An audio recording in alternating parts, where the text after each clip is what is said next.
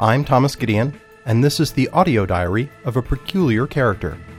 In it, I share thoughts about food, drink, beer, travel, music, and life in general in 5-minute segments.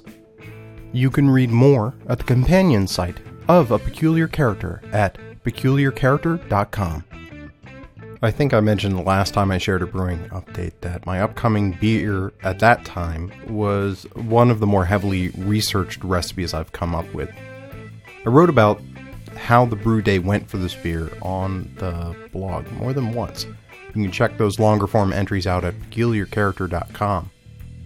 With the benefit of time, I think I can just put more simply why that brew day was so challenging. In the past, I've been careful, not always deliberately, to introduce only one new variable into a recipe or my overall technical approach to making a beer. This time, there were definitely several variables at play, and it's going to take a while, I think, to triangulate on how each affected the process and the product such that I can correct for any problems and improve overall. The effective variables lately seem to be this plate chiller that I got close to the start of the year, learning how to use that effectively such that it doesn't clog. It's very prone to that. It's a series of small connected chambers in 2 series, actually. So you counterflow cold water against hot beer, and it brings it down to a temperature where you can throw yeast in and it'll survive. For this recipe, I home roasted some malts. I also tried another technique, whirlpooling, to try to create a brighter or clearer beer. And if you're really curious about the in-the-weeds details about how I think these things interacted, I do encourage you to read those posts. On a personal level, what I keep dwelling on is, why did I undertake this? Why am I not satisfied after 6 years just making some pretty good beers with a pretty good setup and just doing that over and over? And I guess it's that I enjoy the process of learning, and in order to really keep my learning going, I have to keep pushing myself. I formulated this as ambition in one of those longer posts. I'm not sure that that's right, but hunger, drive, something along those lines seems to be it in terms of just not being satisfied with where I'm at, knowing that I could either do better, or I think more critically, given how much knowledge and research and information feeds into this hobby of making beer at home, it's just deepening my understanding, going further and further into the technical craft, even if nobody but me is necessarily going to taste the difference in what that yields.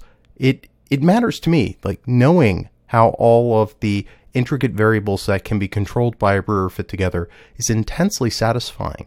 And unless you push into those areas where those variables make a difference in more sophisticated forms of producing beer, you don't get that instinctual sort of feedback and sense of how they operate. My next beer will be a recipe that I made last year for the first time with success, and I'm hoping that it'll both take some of the variables out of the equation to make that discovery and cultivating intuition a little bit easier than it was with the much more ambitious beer last time around. Also, honestly, just having something I have a better chance of pulling off successfully will feel a little good. It doesn't always feel great pushing through even these motivated learning days. Sometimes you just want things to turn out well and enjoy the product of those efforts. Something else I'll be doing for the first time over the next couple of months leading up to my July brew day is making up some experimental batches. I have some ingredient suggestions and some rough ideas on a recipe, a beer that I'm going to make for a friend's wedding.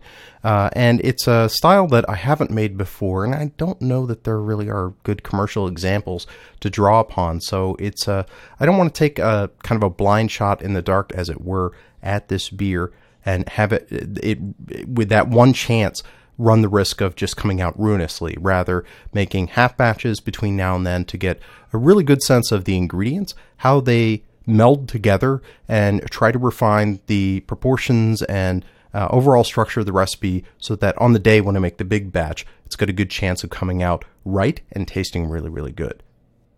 I'm doing this at the suggestion of a collaborator who's helping me with another good friend come up with this recipe, and it's a bit of a head slap moment. I've been doing some gear testing, not necessarily focused on recipe formulation and kind of this aspect, like the sensory aspect of the hobby, but much more on just understanding how my gear mechanically works with non-ingredients, with water or cleansing solutions. So I'm actually kind of excited. It's going to be a bit of a logistical juggle to make sure I get everything into kegs and packaged out, but I think that this is a good, safer venue to explore some of the things that I talked about with that last very challenging brew day.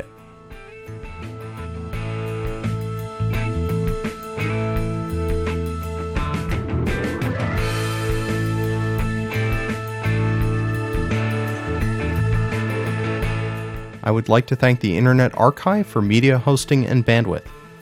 The views expressed on this program are my own, and where applicable, those of my guests, and in no way reflect those of my employer or anyone else.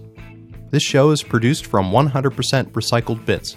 Except where noted, permission to recycle those further is granted under the Creative Commons Attribution Sharealike 3.0 United States license. That means you're free to change this show as much as you like, as long as you don't alter credits and you share your changes under the same license. Theme music is Slow Burn by Kevin MacLeod at Incompetech.com, licensed under Creative Commons by Attribution 3.0.